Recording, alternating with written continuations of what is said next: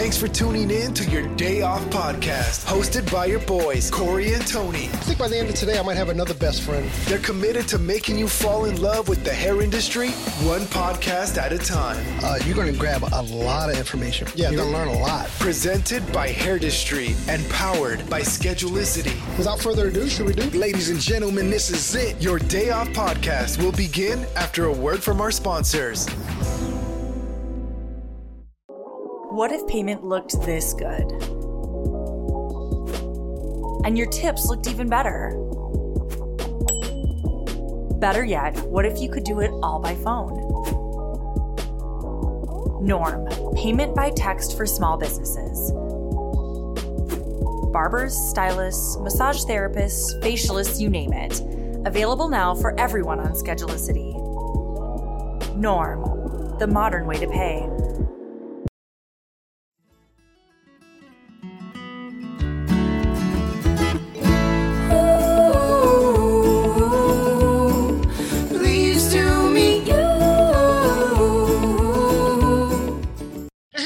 Welcome to your Day Off. My name is Corey. Of course, I'm sitting with my best friend, Tony. What's up, Town? What's going on, brother? Nothing. Getting ready. As we're recording this, Thanksgiving just ended. We're getting ready for Christmas. We're all in the middle of the Christmas rush, or the holiday rush, I should say. Dude, it's this year's been a lot busier than last year, certainly. Oh my goodness, it has been, especially with the shows and the traveling. I think we're kind of staying put for about a month now, which I'm kind of excited about, a month and a half. But yeah, this year was pretty cool. It was pretty cool. And our guest today, actually, we kind of I want to put this in quotations. We picked her up along on the road as well, because this is actually our second podcast with her. We didn't release the first one just because we were at Zion, and we did that for Elizabeth Faye. But I know that Elizabeth, she just released it. Yeah. So, you can go over to Hair Love Radio and listen to it once we tell you who it is. But really, we always talk coy. They already know who it is. Yeah, I know, right? But it's for me and you. Exactly, totally. We do so much on the podcast that's just for me and you that I think some people get it, though. Some people make fun of us or whatever. Yeah, which is cool. It is very cool. So today we're talking to Jessica Taylor, and while we were talking to Jess and Zion, a couple things came out in her story that I kind of want to dive into a little bit. They were kind of like wow moments. And then as we got to spend more time with her throughout the week, I think we really we just grew a beautiful friendship. So I'm happy that she's willing to tell the whole story, the real story with us. Yeah, she's a wow person. You know what I mean? If once we get into her story, dude, the little that we do know, I am so impressed. She's a very impressive young lady, this one. Yeah. There's so many questions that I have in my mind. I'll probably end up forgetting. And, write them down. Take a pen, write them down, man. While you're going. That's what I do. But, when you just have conversations with people and you just, you're just taken back and you're like, wow. Yeah, she's definitely one of those. Wow. Yeah. Absolutely. Should we get in? Yeah. Miss Jessica, welcome back, or welcome to your day off. Thank you, guys. That was so sweet. Keep gassing me up, please. Stop. I seriously, I mean it. When you meet people, and certain people are like, you're just taken back by, you're like, wow, you're just impressed by them. And you're not even doing anything to try to impress anybody. That's what's most impressive, right? Yeah. Yeah. So I remember, hey, Jess, I remember because you and I had met before. There might be a couple pictures of me and you on the top of a someplace dancing, right? Dancing. We were doing something. So we had met before. So when I was telling Tony when we were going to talk to you, he's like, "Who is this Jess Taylor chick?" And I'm like, dude, you just wait. She is so impressive. Just wait till we sit down with her. And he definitely had different respect leaving that table than actually sitting down. Oh, thank you. Thank you so much. Big fan. Big fan. Huge fan.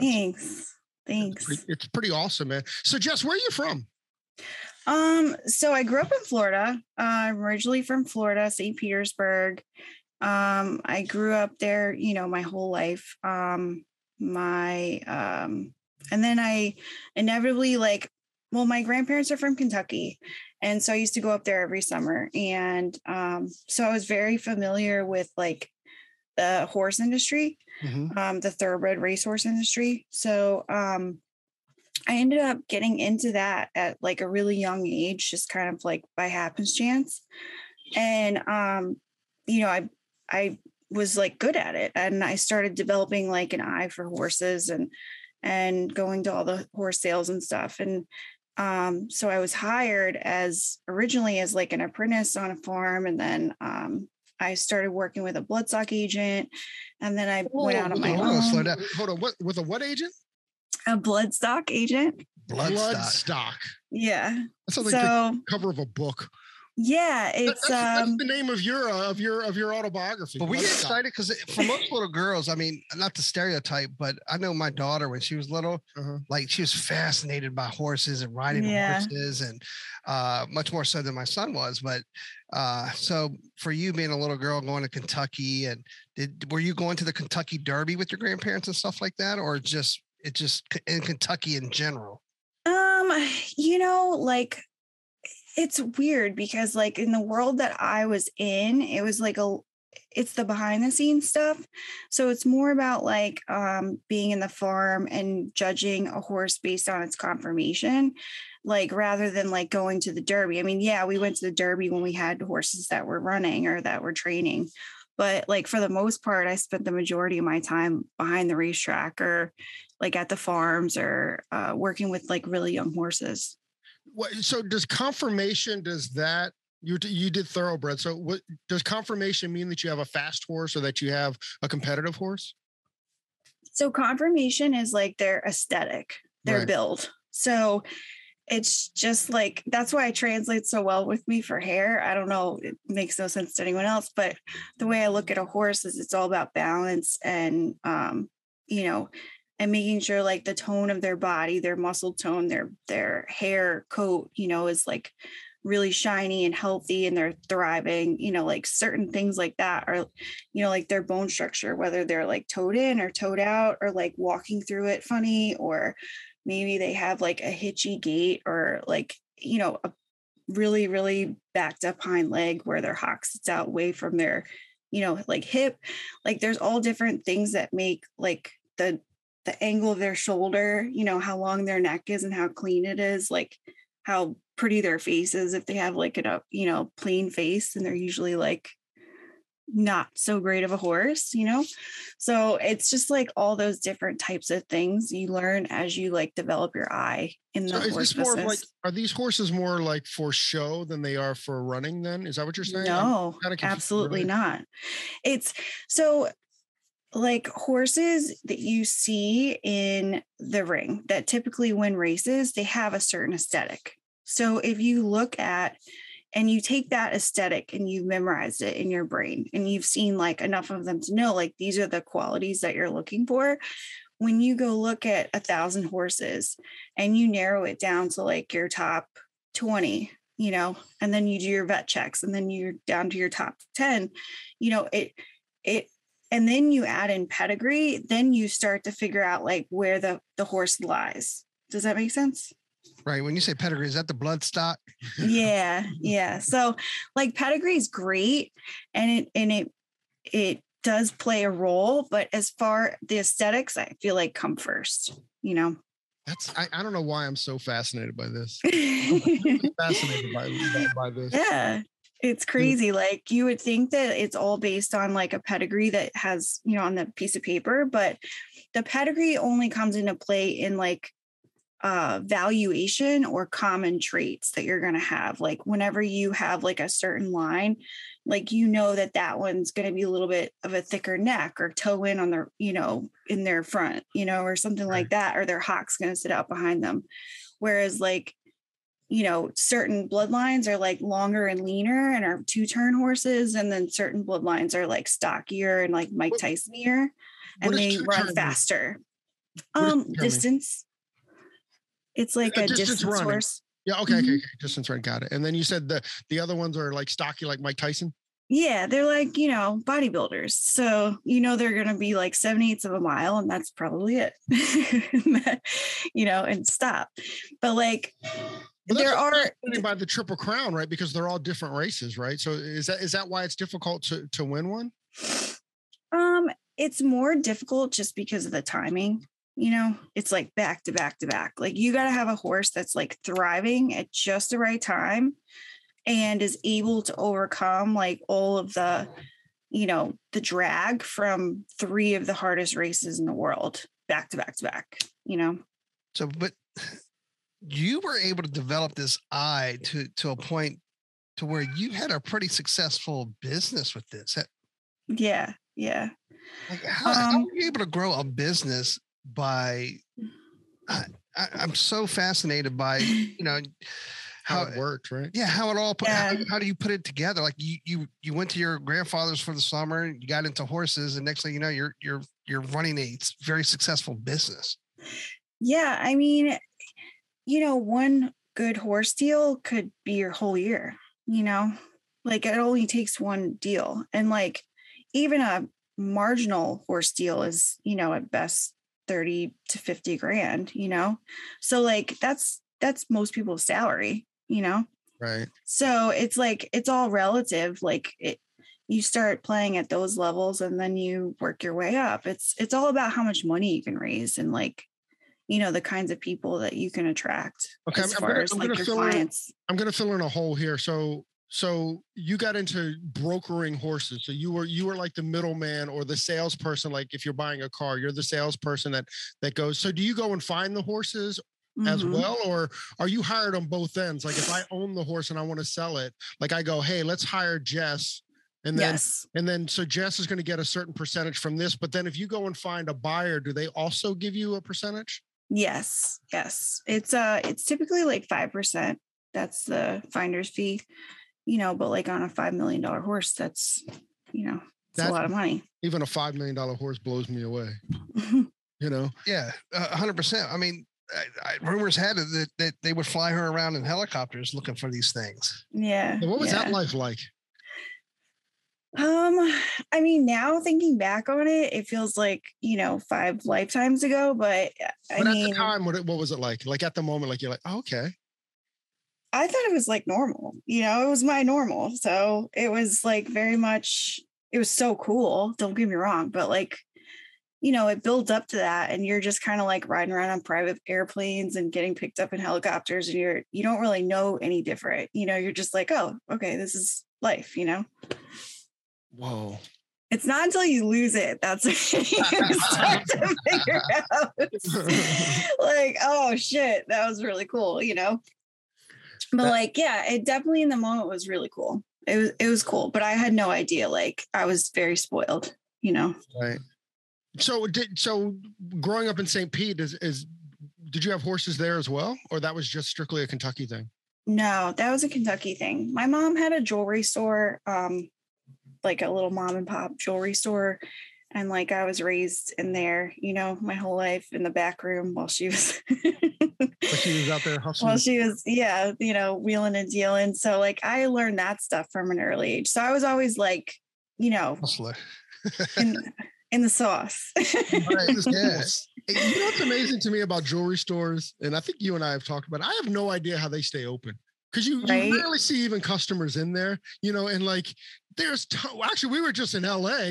Yeah. And there's a whole 2-block section of jewelry stores and nobody's on the street. Like how in the heck do they, and it seemed pretty high rent too. Yeah. Like how do they stay in business? It's like crazy because my mom was a single mom, and like raising 2 kids and owning a jewelry store. Like you would never think that would be, a thing, but she did it. I think that like, you just make money buying and selling stuff. Like you got to know like the spot prices for gold and like what you can resell it for. And like, she did a lot of like pawning and a lot of repairs, a lot of like diamond stuff, Right. Wow. I'm blown away. Obviously she was savvy. She was savvy. It must be different now, like in the internet world, right? Like you sell a lot more. Yeah, I probably think you have more access to, a client base. Like you don't have to like have such a brick and mortar, store front anymore. But back then, not saying it's like that far ago, but back then, a single mom in this world, being able to have a successful business, take care of her babies, and making it work and hustle. I mean, and I kind of see where you get it. Oh yeah. I definitely see the hustle. I see the hustle gene there, Jess. Definitely. I mean, I can remember spending the night in that jewelry store on the floor. She'd pull out like the couch cushions, and we'd be like laid out waiting for her to like finish stuff for the next day. You know what I mean? So that's what I grew up like. So it's kind of like that's the way I feel like things should be. I don't know if it's right, but right. We'll get into that later. You just gotta love women like that didn't allow circumstances to stop them. She made it happen for you guys. Yeah. She didn't have a choice. It was like burn the boats. That's it, right? Burn the boats. Get it. The boats, and you can't leave. You got to stay in it. So you're traveling. So were you traveling around the world selling thoroughbreds? Yeah, I mean, I mostly stayed in the U.S., but like there was a couple trips to like Chile and Ireland and Australia, Dubai, stuff like that. Dubai must have been cool. Yeah. A horse that I bought, Curlin, won the Dubai World Cup. Oh, what? That's so cool. Yeah. So that brings up another point. Like, to see these guys be successful, you must have had a little pride in your walk. Oh, 100%. That's like the best part about it is when you see them do so good, especially when it's a horse that you're like obsessed with. I'll never forget when that horse got bought. It was like the day after the Super Bowl. I was at a sale in Ocala. All the guys were drunk from the night before because of the Super Bowl. And like, I got up, me and my ex at the time drove to Calder, and we were the first people to look at the horse. And then right afterwards, as we're walking out, the Arabs come walking in, and the Arabs is like Sheikh Mohammed, who owns, United Emirates. And so I'm like, oh, fuck, like we're never going to be able to buy this horse. They're going to outbid us, Right. And we got the horse bought on a handshake deal for $1.3 million after he broke the track record on his first start at Calder. Wow. Yeah. And he won everything. He won, he was a Breeders' Cup, Dubai World Cup, won the Preakness, second in the Belmont, third in the Derby. He's just an amazing horse. So were they upset that you were able to get this deal kind of underneath? Oh yeah. Yeah, definitely. And like most people don't like ever, we didn't have a contract in place. Like this is purely like, here, handshake. Okay, $1.3 million, done. As long as my vet says it's okay, we're good. Right. Like there's no printers in the barn. And like literally as I'm walking out, like they're walking in, I'm like, fuck, For like $1.8 million. Yeah, exactly. But they bought the horse for $35,000, so they were crushing it. Right. And the reason why they stayed with us was we let them stay in on the horse, whereas like Dubai, like the Sheikh Mohammed crew, like they wanted to own 100%. So the value for them was being able to participate. Right. So that's the horse you sold in Dubai? I didn't sell it in Dubai, no, but he ran the Dubai World Cup and he won it. Got it. Yeah. Oh, that is so cool. Sick. Did you, whenever you saw the Sheik, did you kind of wink at him and be like, I got you? Like, bring her on. No, we need to hire her. Yeah, they don't look at girls like that over there, Yeah, I know. I spent some time in the Middle East. Yeah. So, Right. But yeah, it was crazy. It was like, that was the most successful horse I've ever bought. I mean, I've bought a few others that were really good and successful, but like that one had my heart, Is $1.3 million, is that a lot in the horse world, or is that it's kind of baseline or a little low? It's like about, I don't know, for a horse that's already running and at the racetrack, I would say that's pretty average. And I've seen them bought for a lot more. Right. Yeah. Whoa. And then something else I wanted to get into with you, Jess, too, because I don't know if we're ever gonna get a horse expert on the podcast. But like, aren't the stud fees like ridiculous once these guys retire? Oh yeah, yeah. Like Stormcat's like the best stud that there is, and his he's he's at like over $500,000. You know. Okay, walk us through that. $500,000 equals what do you get for $500,000? So you have a live foal contract. So the horse has to produce a live foal. So they have to stand a nurse. So he's a really old stallion. He's been around for a long time. So he's covering like 250 to 300 mares a year at 500 a pop. 500K. Yeah. So do the math on that. So and like he's producing those fowls 200 or 300.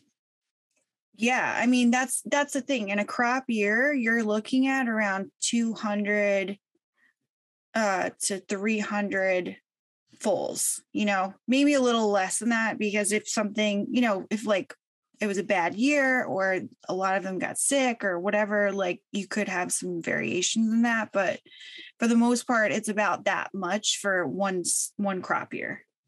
Whoa. And we're talking about, and you know, they actually, like, I was reading like a thoroughbred actually like has to do the deed, right? Like you can't, like, be artificial, right?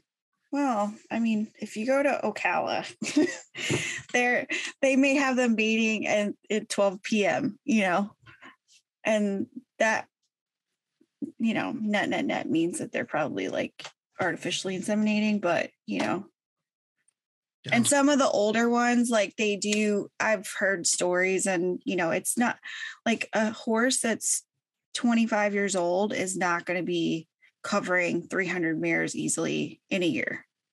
Are you calling them old? Yeah. Well, you know, it's a lot. Work? Have you ever seen pony porn? Like it's crazy. No, I haven't seen pony porn, Jess. I'm like, sure I get an inbox though of it real quick.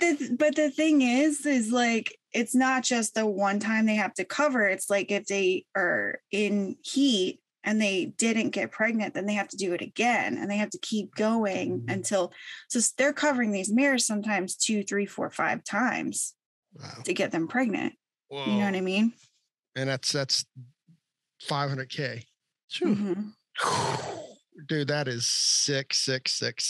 You make your 1.2 million back quick. Yeah. Real. So that's the thing that we were doing the evaluation. And like, if you have a horse like that and he goes and wins like a grade 1 race, which he did, you know, he could be worth $200 million easily. So net, you've just turned your one into, you know, 200. Mm-hmm. Oh my God. That's insane. No wonder you're living the life, man. Mm-hmm. Yeah. But I was also dealing with people with discretionary income that were billionaires, you know, that could play like that. Cause like, that's just a success story. A lot of them don't work out, you know? And that was like the hardest part of the job was so much of it. It's like it's a numbers game. So you have to do so much in order to make that 10% hit. So it'll cover all of your other losses, you know?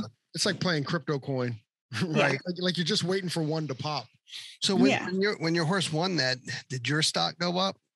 I mean, you know, when you are involved with a horse like that, it's kind of like an underlying thing that you're going to be involved in the sale of them, you know, as well. So you're going to collect, you know, whenever there's a different transaction, you're going to be compensated. So the higher he goes up in value, like the more, you know, compensation you're going to make. And outside companies or people like, I want her. Yeah. I want to work with her. It not as much as you think. Like it's really hard to find. And that's one of the reasons why I got out of it. Cause like the money is hard to raise. And like, it got to the point where there weren't single owners anymore. You were dealing with syndications where there was like 20 plus people, you know, and they were owned by like a stable. And so you were working at the behest of somebody like they're, I don't know, it's just different working with a single guy rather than a syndication, you know? What kind of lifestyle was like kind of around that? I mean, like I'm seeing like champagne glasses and all that stuff. I'm seeing the 1990s kind of like a Cinemax film or something. It was very much like Gordon Gekko, you know, like very blue-blooded, you know, old money Americana. I mean, that's the only way I can really explain it. I would feel definitely out of place there. Did you ever feel like out of place or like, why am I here? Or it was just your normal? It was just my normal at the time, you know, like I feel like it definitely is a part of me because like I was very comfortable and like was very able to speak with everyone and be, you know, hold my own. But at the same time, like to me, like it's not where like my values lie anymore. It's not like what's important to me, you know? But so at the time. At the time, at the time, I mean, it was wild, you know, it's just, but it was my normal. So I didn't really know any differently, you know? You mentioned it earlier and we ignored it, but we're going to bring it up now. You said it's looking back, you know, you said, you know, it was great, but until you lost it. Mm-hmm. What did you mean by losing it? Maybe losing it isn't the right like way to say it, but not having it anymore is definitely like a stark contrast, you know, to like the life that I live now. But yeah, I definitely, you know, I went from having like all of that excess and life and living in a completely different world to like not having it very, very quickly. And how'd that happen? Funny you should ask. No. I would just imagine like yeah, you said you gave that all up because of the hustle, you know, maybe your hustle wasn't there anymore or whatever that hustle was. It just wasn't there. So, you know, looking forward, leaving that, like, you know, where'd you land? So basically this is how it started. I was in Ocala. I was looking at horses. It was very abrupt. It wasn't like by choice, to be honest with you, but it was just what I had to do. But, I was in Ocala. I was looking at yearlings that were training. I was getting ready to fly back to Kentucky. I got a phone call that my mom was in the hospital and her tummy was distended. Like she looked like she was 8 months pregnant and she's 52 years old, you know? So I know like this is not good and something really bad's happened. And so I just like raced to the hospital. And that's kind of like where it all started, you know, for me. Like I found out like she had a big tumor and she had cancer and, you know, like she didn't, God bless her, you know, like she had a store, but she was like a typical self-employed person that had health insurance, didn't have health insurance, had it, didn't have it. So she got caught not having it. And now she's in the hospital with like a major thing. So, you know, I'm very, you know, like now I have to take care of my mom, you know, like that's really was my only thought. So we started like going through that process and she had emergency surgery. And I remember like sitting in the hospital room and like, I'm like, what are they doing with her? I need to see a doctor. I would like wait around for hours and hours and hours trying to find a doctor to talk to me and tell me what was going on. And they had just put her on a morphine drip and she's just sitting there like in a coma basically. And like, no one would tell me what was going on until I finally like sought out an OBGYN oncologist. And he's like, well, your mom doesn't have health insurance. So I don't know, like we're going to have to pay this with cash. And like, I'm literally sitting on top of my mom on her hospital phone doing a deal. He said, if you can give me $8,000 cash, I will transfer her out of that hospital and get her to the hospital she needs so I can do the surgery and save her life. You know, That was what I was dealing with. What? That seemed illegal. right. 100% is legal, but it fucking worked. Like I did what I had to do to like get her out of there. Cause she was in like one of those little tiny hospitals that didn't have like an oncology department. So there was no one there that was going to like help her. She was just going to like get, sent home or go see a specialist or whatever, Was this in St. Pete? Yep. So what hospital did she get transferred to? Bayfront, I believe. It was like the biggest, like they have a helicopter, like they're like one of those, Right. But, yeah, but they got her out of there. They did her surgery, and then I found out she had non-Hodgkin's lymphoma, and that was kind of it. Well, so that's how you kind of left the horse world? Well, at that point I knew like I couldn't leave her, and like Sure. I needed to take some time off. So I did what I could to take some time off. And contacted my ex and said, like you need to help me and take care of these people while I'm away. And then eventually it turned into just like, I have to quit. I have to be down here. Because there were so many doctor's appointments that I had to go to, and it was just me. And my brother was in college. So like, I didn't feel like I could hire someone to just take her to these, like, I was struggling just to get answers and to be able to like help her, So I felt like if she was left to her own devices, she was like so out of it that she wouldn't be able to even advocate for herself, Right. I think that's the toughest job, to be an advocate for a patient, Yeah.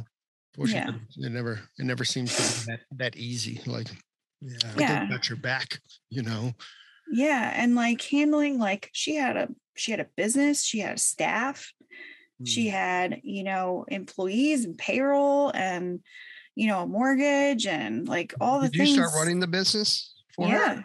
Yeah. I was like, my whole thing was I just want to have something for her to come back to, and that was like my mission statement in the beginning. And then, that's what kept me going every day. I was just waking up like, okay, I gotta, just keep it together until she gets better, and then, give it back to her. And I don't care what it costs, we're just going to figure it out. So not only were you a horse broker, but you were a jeweler as well then, huh? She had a jeweler that had been working for her for like 15 years. So he was like they were very close, and he had family and, people that relied on him being able to work, so it was like, it wasn't just, my mom, it was like everyone that worked there. And I couldn't imagine. I mean, what kind of not only burden, but like pressure and not burden to take care of your mom, but like the burden of you have all these employees that you got to make sure that goes well so they can support their family. That's big pressure. And I'm thinking like, and she's not an expert. No. Right. Like she's not walking into something that she's an expert on. It's kind of like you're learning, how to keep the business afloat while the business. All those nights as a kid sleeping in that jewelry store. It was subconscious, right? It slipped in. Yeah. I mean, I was 26, that's when this all happened. It was like a baby. Right. And I was full of like piss and vinegar because I thought I was hot shit, but like I really did not know what I was doing, Right. Did you know at the time you didn't know what you were doing, or were you just going on confidence? I was just going on just impulse, whatever. Like I would literally be calling social workers every day and like the Medicaid office and like going back to the store, doing payroll, picking up repairs, going to the watchmaker, like sitting at the counter, helping clients, like it was just, I mean, I lost like 20, 30 pounds, I think, in the first, 6 months, just because I was so. You win Daughter of the Year? No, I'm far from Daughter of the Year, but. Just to way to step up like that. I have a 26-year-old now, and I'm That's pretty impressive. I mean, for her, I know my daughter would do the same thing. Yeah. It's amazing to take on that and step up, to give up your life to take care of somebody who's given up their life to take care of you prior to that. Yeah. Yeah.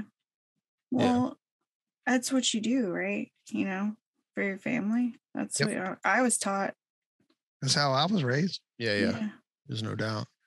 So Jess, how did I'm scared to ask the question. Like how did you eventually find like the hair industry? Well, okay. So when I was younger, I had like a really bad addiction problem that I struggled with my mom. Like me and my mom did not. That's why I'm like, no, I was not daughter of the year because I was bad. I was bad AF when I was growing up. And, I would run away. I would hang out with like these older boys that all dealt drugs. And, I was constantly doing all kinds of crazy stuff. And, like I was a hot mess. And, eventually like I got myself out of that and, kind of stumbled into the horse business. But my mom, I was helping her and I had like a toothache and I knew I needed like a root canal. And one day without even thinking, like she was like, just take one of my painkillers. And, I took one of her painkillers and it was like off to the races. Like I hadn't even skipped a beat from when I was 16 and, going crazy because I hated my mom, And so, that led me down. Like I was just doing, some like pills and taking my mom's pills here and there when my mom was there and she was alive. And then after she died, I ended up, getting onto bigger and harder things because that was, what I could get a hold of. And so I pretty quickly became like addicted to like shooting heroin. And it was like a really, really dark place. My mom had died and I had lost my dad, which wasn't that big of a deal because we hadn't had a huge relationship, but my dad died and then my grandma died. And that was a really big deal. And me and my brother started fighting and, it was like my whole world crashed. Me and my ex broke up. And so like I didn't have any of my old friends. I didn't have my family. I didn't have my brother, my mom and my dad, my grandma were all dead. And, I was like looked at as this like outcast. Cause I was not doing well and, nobody wanted to be around me. And, but I was in a lot of pain, and it was like the one thing that I knew from being a kid that was my coping mechanism. Like I'd slipped back into that, Your grandparents in Kentucky, were they your mom's or your dad's parents? Yeah, my mom's. And did you have a close relationship with your grandfather?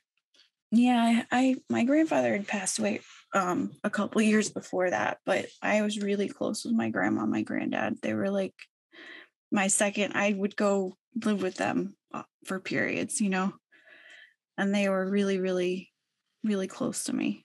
So. So you're in the you're in the addiction world and using and probably fair to say you're a junkie. Yeah. Where does the story go from there? So me and my brother were having a disagreement over my mom's estate and like what money was owed to me and what money was owed to him. And for the longest time, like you guys can probably surmise, like a lot of this stuff costs money because she didn't have health insurance, and like paying her mortgage. And, you know, sometimes I would pay payroll when we haven't even brought in any money at the store, because, you know, like I wanted to make sure they had paid for the week. So like all that stuff came out of like my life savings, and my brother had a disagreement with me as to what I was owed to be paid back, you know? And so he had he said that I stole money from him, and he took it to the district attorney, and they had me arrested for stealing money. For signing a check. Yeah. Oh, okay. Was it true? I mean, I did sign his name on a check, but I did tell him, you know, and he did owe me the money, but it's not like in writing where I can, you know, prove. Like it was like my brother, you know, like he's like, oh yeah, just endorse that and we'll. It was like another handshake deal. Yes. So, and you know, and I was not in the best of places, so I'm sure, like, I don't know. It's at the end of the day, it was a blessing in disguise for me, because it got me to where I am now, you know, and I see that now. But at the time, like, and I don't think anyone wants to feel like their siblings gonna throw them in jail, you know. So you're saying you went to jail? Yeah. I mean, I was arrested for it, and they said that, you know, I could have taken like 15 years probation, or I could, and I asked them, I was like, well, how much jail time do I have to do to just be done with it? And they said 22 months. So I took the 22 months because I didn't want to pay my brother anything, and I didn't think he deserved it. And I just wanted to have it. Hold on, Jess. So you took 22 months for principal? Yeah. Dude, remind me never to piss her off. Yeah. Well, so you, and this is in Florida? Yeah. Yeah. Whoa. So you, so did you do the whole 22 months, or was there like good behavior type stuff, or were you not that good? No, I got good behavior. I was great. I was an instructor. I was running every day. I had classes I was teaching in there. I was playing tennis with the warden. Like I was like living my best life in there. What kind of prison is this? It sounds like a hotel. I was a model inmate. Thank you very much. Is that also on your resume? No, but I mean, you know, like it definitely was not fun. Like it's not like I'm kind of being joking about it, but it was not fun to any degree. But I made the best of it, let's say. When you first said, okay, I'm on to 22 months, I mean, were you scared at all going in? Because all the prison movies that I see, I'm like, yeah, I'll take the 15 years probation. You know, but were you nervous or scared at all? I was terrified, but I knew that I couldn't cry, you know, or show like weakness. So I just told myself, like, get your fucking shit together. Like, you are not going to cry anymore. You are done crying. You are going to be the baddest bitch you can be in here. And like, that's it. Like, I literally had a pep talk with myself, you know? But there had to be way badder bitches in there, you know. 100%. Yeah. That's why I worked out every day. Because you were trying to get janked. Well, nobody fucks with the people that work out every day, you know? Is that it? Yeah. Was that a strategy, or did you just figure that out when you got there? Well, at first it was like to kill time, and it just made me feel better. But like, yeah, nobody really, I just after a while noticed like nobody really fucked with the people that worked out all the time. Whoa. All the people worked out all the time, had their own little clique. Like, yeah, we run this thing. Yeah. They became your friends? Yeah. I mean, it was crazy. Like I had this little lady that was like across the bunk from me, and she had killed her husband, you know, and she's a lifer. And I had this other lady over here killed somebody else. She's a lifer. You know, it's just like so weird. And then like they call them like long, like short timers and long timers. Like if you're in, I was considered a short timer because I was only in for a little bit of time, but like the long timers, like they don't fuck with you because like you're a little jit and you're like a short timer, you know, and they don't got time for you. Right. So like usually those are the cooler people because they're like just chill, whereas like the short timers are all like, you know, they got something to prove or something. Yeah. You said you were teaching classes in there. What kind of classes were you teaching? Well, okay, so I really love doing, they had like these step aerobics classes, and I know it sounds so weird, but I love doing them. And then I started like, it was really hard to become an instructor. You had to have a lot more time than I did, but somehow I like weaseled my way into doing it. And it's the hustle. That's that, you know. I started dating a girl in there, and she was an instructor, and she got me in. That works. And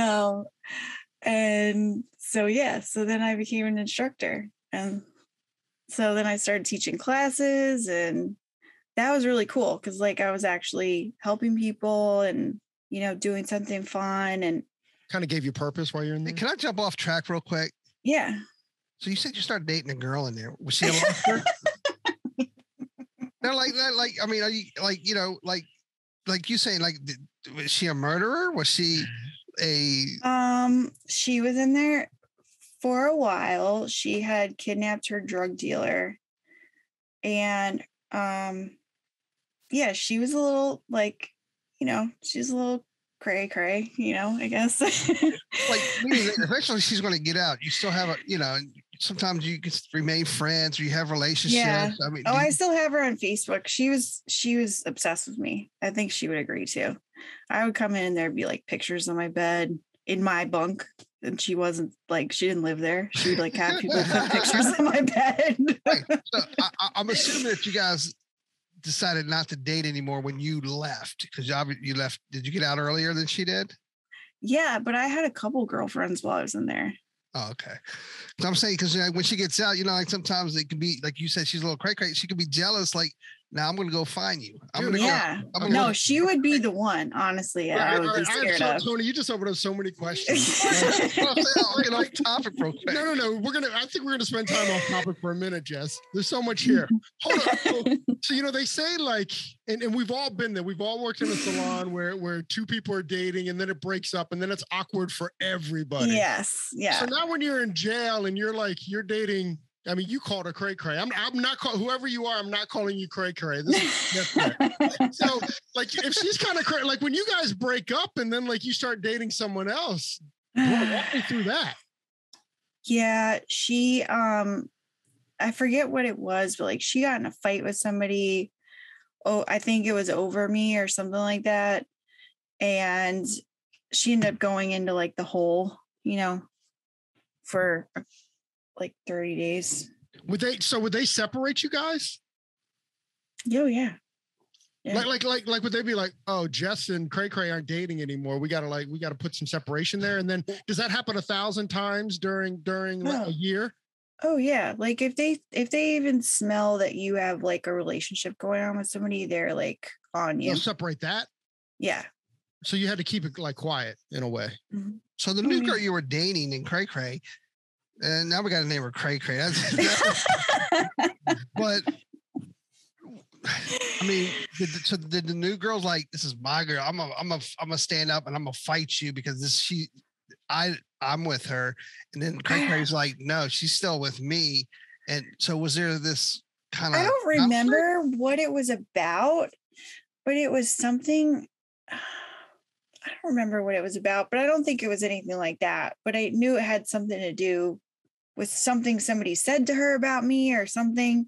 She was like all about those like prison rules, you know, like you don't talk shit about people and like, you know, like beefed up and got like crazy about it. You don't talk shit about anybody. You don't talk shit about my girl.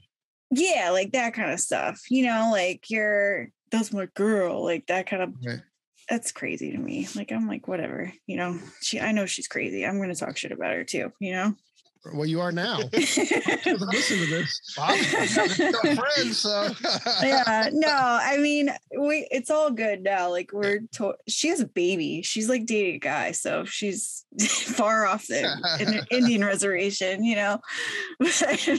Oh, okay, Jen, there's another question. God, so many questions. I'm glad you're here. Glad you're here for this. Does that happen a lot? I mean, was it like gay for the stay?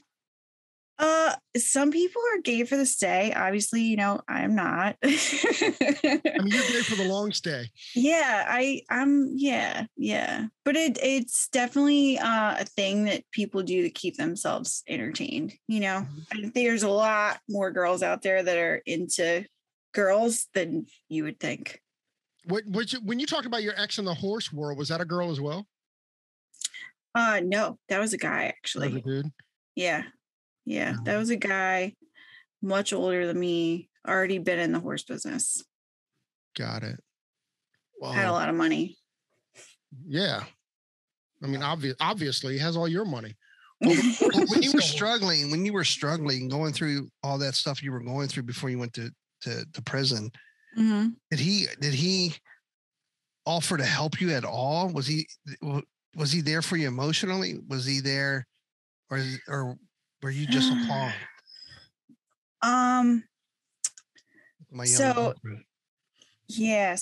he, was like a typical, he was 10, 15 years older than me, kind of situation, and still technically separated, but technically married to his ex with 2 kids, that kind of a sitch.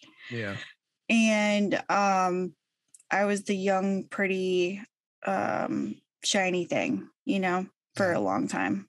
So second that I had like real issues, like the only time I've really, like, not only time, but like one of the major times that I needed him in a way that he couldn't pay for, it was like too much to ask. Well, emotions are expensive. That's the truth. Yeah, he didn't deserve you anyway. That's right. Ooh, emotions are expensive. I'm gonna have to post that on my Instagram page. A little drip. Photo bomb. So we still haven't figured out how in the heck you got into the hair world. Yeah. So, okay. Seems like the least important thing right now. No, but do you want to hear a fun fact? Yeah. Okay, now I feel like I can't talk about this now. It's like crazy. I don't really go into this a whole lot. So like I don't tell all this stuff to that many people. So this is like really like, I don't know, cathartic, But I didn't have people like that helped me. Usually you need like commissary or canteen, right, to like get by, because girl's hungry, she got to eat. She's working out all the time. So you got to have like a little side hustle in order to like, to feed yourself. To get your Twinkies. Yes. So I started cutting hair with toenail clippers, like in the bathroom stalls. That sounds like the longest haircut in the world. But I did it. And I was cutting like boy cuts, on the studs. Yeah. And with toenail clippers. What was that? And that was your first like introduction to hair? Well, like somebody paying me to do their hair. Yeah, definitely. I mean, I did my little brothers when I was a kid. I was like, I can figure this out. My first haircut took me like 3 hours. So was it like scissor over comb where the comb blocked the toenail clipper from the scalp, or were you literally? No, I would just like, like doing this, clipping it, doing this, clip. Whoa. Yeah. How long did it take you to a haircut? That's what I'm thinking. Yeah, it was like a long time. It was like 3 hours. The first one's like 3 hours, but after that I got it down to, like an hour. Tony, I definitely want you to cut my hair with toenail clippers. Right? I'm gonna cut your beard with my toenail clippers. Now I'm kind of grossed out. But like, that was kind of like, I guess, the beginnings of me thinking like, oh, okay. There's another business here. Mm-hmm. Whoa. Mm-hmm. All right. So I asked you about 30 minutes ago. So how'd you find Okay, sorry. That's okay. So I was kidding myself. I know it's a long story, man. I don't know how to shorten. We got time. All right. So I was gonna get out and I didn't know where I was gonna go. And my mom's best friend lives in Wantagh in New York, in Long Island. And she and her boyfriend at the time had said, you can come up here and stay and we'll help you out. And so that's kind of how I landed in New York. And when I got here, like I literally had nothing. I had the clothes on my back and that was it. So did they, I put this in quotation, did they recruit you right out of prison? Who? My aunt and stuff? Yeah. Pretty much. Like I gotten a couple letters from them and, they were like, they'd known me since I was a baby, sure. My whole life. Sister? My mom's best friend. Like I've known her my whole life. And so, but I never actually like lived with these people. And that was like a whole other like house of horrors that I kind of got into. And I didn't really know like what I was getting into. Because the guy, I came out of jail and I was like a shell of a person. Because, like having someone yell at you 24/7 and it's like shocks your system, so like you're not like a human for a little while until you get like reintegrated, right?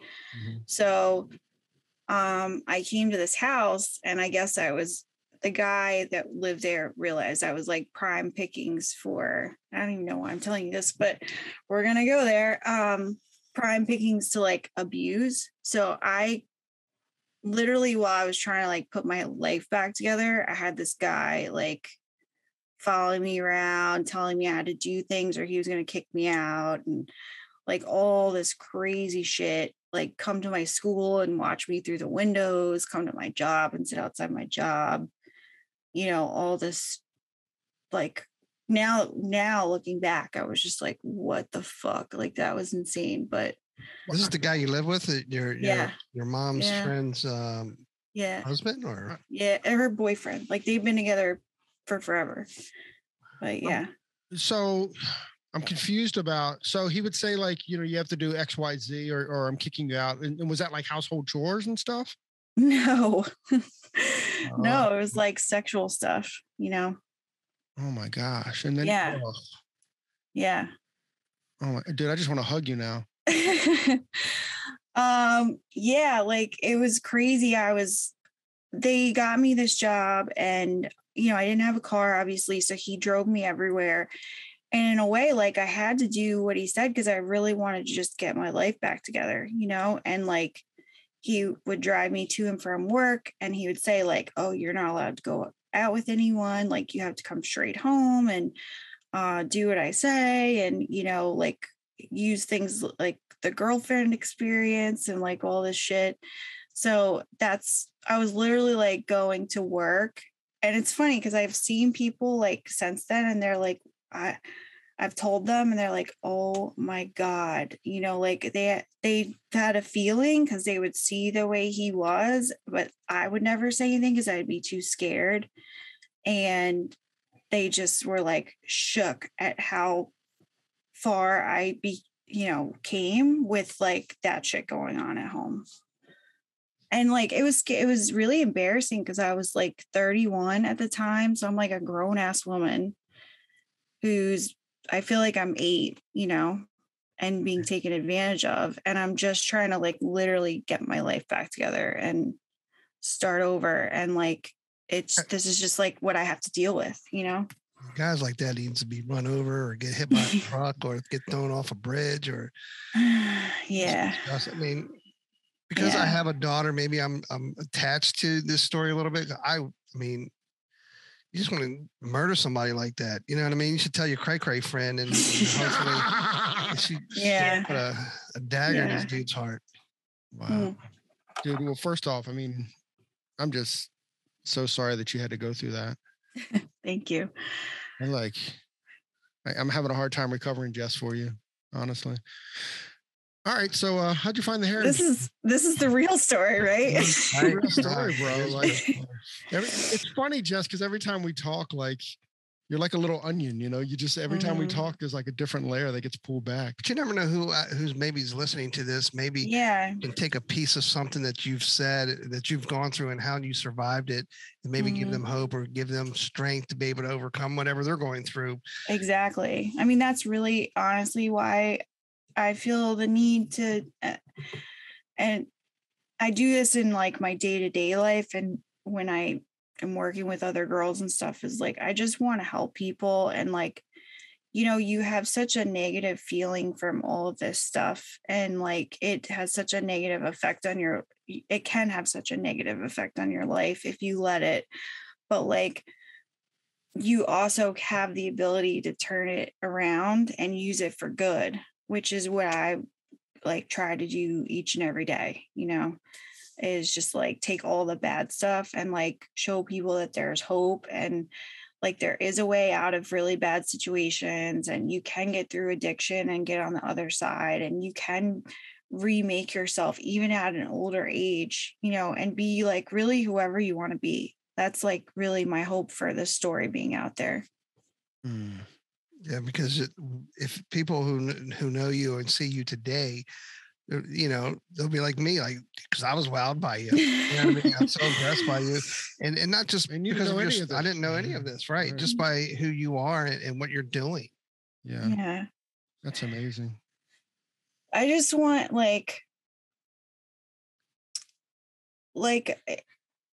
it's hard to rectify some of the things and why they happen to you, and like, you know, you can spend a lot of time in like the why me and victimize, you know, your story, and that's why I don't really like to talk about it so much in terms of like the specifics. I do say a lot about like being there and going through these things because I want people to know that like it's possible to get through them, but I don't want to stay a victim. Like I've taken back my power.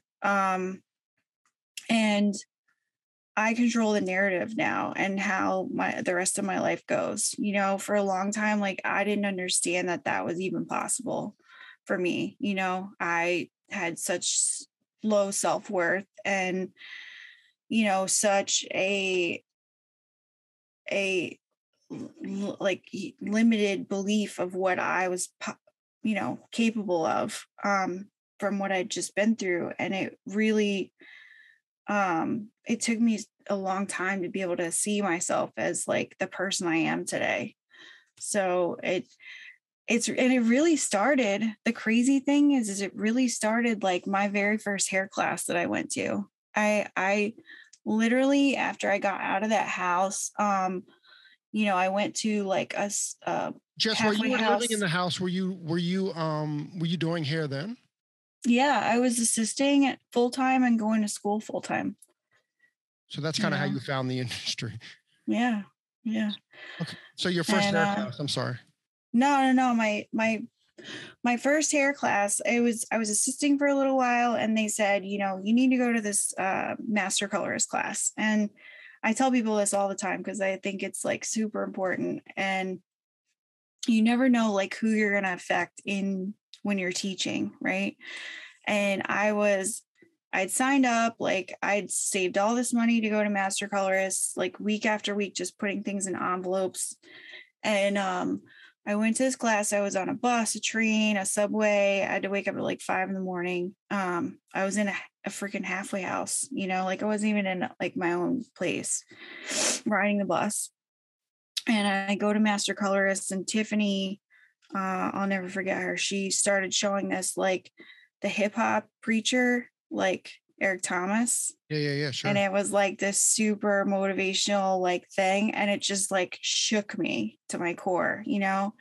And that was when I started just believing like anything is possible, you know, like this woman like opened my eyes to like, wow, I could be doing this, or like I could do anything if I just put my mind to it, you know? And I believed it, you know? And then from there, it was just like, it snowballed. Yeah, once I guess that motor started, you just put the pedal to the floor and you just steamroll to it. I mean, because obviously, I mean, it's hard to create a successful business, but to create several successful businesses, it's especially going through what you went through is it's pretty awesome. So where are you now? So I'm in Oceanside, New York. And I own my own salon. I also I started off as a Goldwell educator for many years, and now I teach my own education for my own brand. I own my own hair extension line, Bua Babe Extensions. And I also am getting ready to launch a masterclass that I have coming in 2022. It's like all of my hardships, everything that I've learned in order to be like a soul conscious stylist, like somebody that is super successful, has an amazing brand, like that is in alignment with their goals and everything that they're about, and also is, able to crush it at home, mentally, spiritually, emotionally, like all the things. So that's so awesome. Yeah, Corey and I are going to try to make it up there one day and visit. We wanted to do this podcast live. Yeah, we tried. It's just like, everyone's schedule gets so nutty. I think we're supposed to cook for Ash. Yes. We're supposed to cook together. Yes. I can't wait. Are you guys coming up for real? We got to figure it out, Jess. We want to so much, just our schedule's getting so. I know. You know how it goes, man. I know. Crazy. We definitely want to. Okay, there's a big part of this story that we're kind of missing that I kind of want to get into, and then kind of parse through it. So Tony and I talked about it right before you came on, and we talked about it in Zion. So there was a time where your entire life was kind of a secret, and you didn't really talk about it. And unfortunately, once again, in Jesse's life, you were kind of forced to tell your story. Can you kind of walk us through that a little bit? Well, like when you first start out and you're going on job interviews, like going to prison is not necessarily one of the things you want to talk about, right?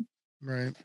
And being new in this business, like obviously the stigma that, that kind of stuff goes with, like I was still getting my life back together. So for the longest time, like I felt like that I had to keep it a secret because I thought people would super judge me and I didn't know what that would do to my career, And so for the longest time, like I was never going to tell anyone any of this stuff. And so I had an ex-girlfriend that was a little crazy, and she actually. I'm seeing a pattern here, Jess. Yeah, we broke that pattern. I mean, sort of, Ashley's a little cray, but I like it. So am I. But, we things didn't really end well. And, she sort of like, one of my clients, ended up, well, it wasn't one of my clients. Let me back up. One of the girls that worked for me, she had a client, didn't like her hair. So she messaged us and said that she was going to write a Yelp review. And we obviously tried to rectify it. She wasn't like having any part of it. So she wrote a Yelp review. And then my ex-girlfriend, I guess, messaged her and said that, sent her my mugshots. And then, it was like a sneaky way to get back at me, I guess. And then the lady DM'd me and said that if I didn't give her back her money, that the mugshots would be all over like Facebook and Instagram, and that my business would be ruined. So she's trying to blackmail you? Yeah, that was kind of like. Isn't that a crime? Yeah. But it was good because it forced me to like come out about everything. And, in a way it was like the best thing that I ever did. Well, Hold on. What did you do? So yeah, how did you handle that? Yeah. So she emails you. She's like, "Hey, here's your mug shots. I've got them, and I'm gonna ruin your business." So you had a couple decisions to make there. Either call Cray Cray to go get her, the other Cray Cray from prison. Yeah. Or give her money back. Give her money back. Well, the thing is like you sit there and you're like, number one, I'm a very principled person. I mean, you went to jail for 22 months. Yeah. I don't like it when people fuck with me. Like, I feel like that's not cool, and not like just like on that level, like I don't like it when people mess with me when it's really like insane, Right. And so I feel like in my mind, I'm not going to negotiate with terrorists. That's the way I feel, and, so I was like, no, this is going to keep happening. It's something that maybe I just need to like get off my chest and control the narrative and like tell my story the way that I want it to be told and not the way that some other, asshole wants to tell it. And so that's what I did. And I just wrote a post about it and I called the lady out and I had such an overwhelming reply from everyone that made me feel so much more comfortable talking about it. Like I was so ashamed for so long and like felt so like I was a pariah or there was something wrong with me, like for so long. So like being able to be open about it was actually like a blessing in disguise for me because there's a huge part of my life that I really just couldn't even discuss with people, like I wouldn't even talk about the horse business because I was like, people are going to think I'm a liar because it's so fantastic, Yeah. And the fact is there's so many other parts to the story. It doesn't make sense unless you tell the whole story, Right. And so like, there's so many different parts of me, and I feel like that for a long time controlled my narrative, my internal narrative. And like, once I let all that stuff out, it just became a sub part of the whole of me, of all the good and the bad stuff that I've done. And so I was going to ask, it had to be freeing, right? It had to be that weight had to be lifted off your shoulders to allow you to really blossom and grow to this amazing stylist that you are today. That's a lot of weight to carry around or try to, hide or try to, not to let people out. And you're constantly thinking that way and you're holding yourself back, but congrats, kudos to you. And you know what I mean? Not too many people can handle half the stuff that you've gone through, but all the stuff that you've gone through, it just made you the wonderful, incredible person and hairdresser that you are today. And, we love you. We thank you. Yeah. My two takeaways are, like you said, is freedom, like just the freedom that must have you were able to like free up, 20 years of your life. Right. Like here, you can have it now. It's like when we record a podcast, like once we release it, the world owns it, and so for you, you're like, this is my narrative and now you own it. Yeah, like here's the key. I don't need to keep that door locked anymore. Here's the key. Here it is. Open it up. Poke around. Go through my come for me. Come for me. So, that's amazing. And the other thing too that I find amazing, and it's the reason why we do this podcast, it's the reason why we bring people on, we bring stories on like Jess's, is that our industry is just amazing. It's amazing that because if you were in the banking industry, this doesn't happen. Maybe if you're still in the horse industry, this doesn't happen because you can't be trusted. But our industry is like, okay, so that's your story. Everybody's got a story here. And like, so once you came, it's easy that the industry did, but how did your clients react? I don't feel like that I've had a drop or anything, has happened. I think that it was just really interesting, the types of people that reached out to me, because it was a lot of people that I just never would have expected that were just like, yeah, fuck her. And you're amazing. And, like that kind of shit. And thanks guys. But like, it was just, I never realized how much of an impact a story like that could have on people, until it was out there.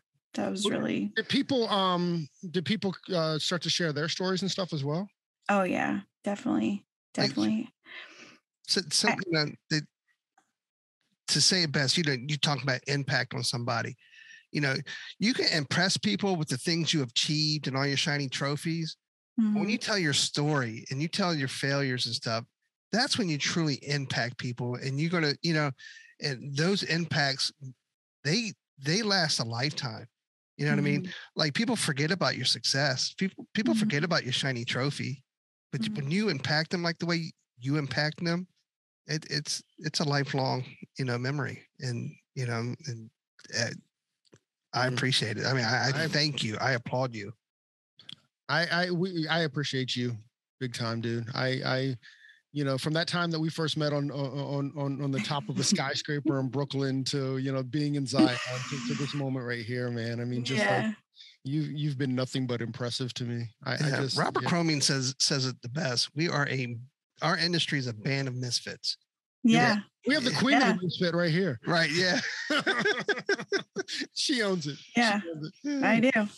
No, when I was doing my like ideal client in this mastermind I was doing, I was like, yeah, they're going to be like people who are like on the fringe that have had some shit that are like, a little bit of a misfit that don't quite fit in. Like that was literally like who I think I'm speaking to. So It's funny that you say that. That's funny. That's really funny. Are you a nightmare to date? Oh no. I mean, I don't, not anymore. Let's put it that way. Jessica has done a lot of work on herself, like she's a work in progress. We all are. And I definitely have my moments like everyone else, God bless Ashley. She's put up with more shit for me than anyone and stuck around, and she still likes me a little bit. So that's cool. She is the most romantic woman I've ever met. Yeah. So talk about how people can follow you or learn more about your mastermind classes and all the things that you're doing and you're up to. So you can definitely follow me on Instagram. If you really love this and it spoke to you, I would love to hear more about that, because it will give me more of the courage that I need to speak out more. So my Instagram handle is hairby.jesstaylor. And you can also go to my my website, jesstaylorbua.com. That's where you can find me if you want to come coach with me one-on-one, if you want to join my masterclass, if you want to book with me, it's all there. So that's pretty much it. Jess, honestly, thank you so much for giving us this time. Thank you so much for being vulnerable and sharing your story. And, I think that you're going to impact more people today than you probably realize. And, I from the bottom of my heart, I appreciate you sitting down with us and telling that story. I just love you, dude. I love you too. So much. And until we meet in New York, thank you very much. And thank you for joining us on your day off.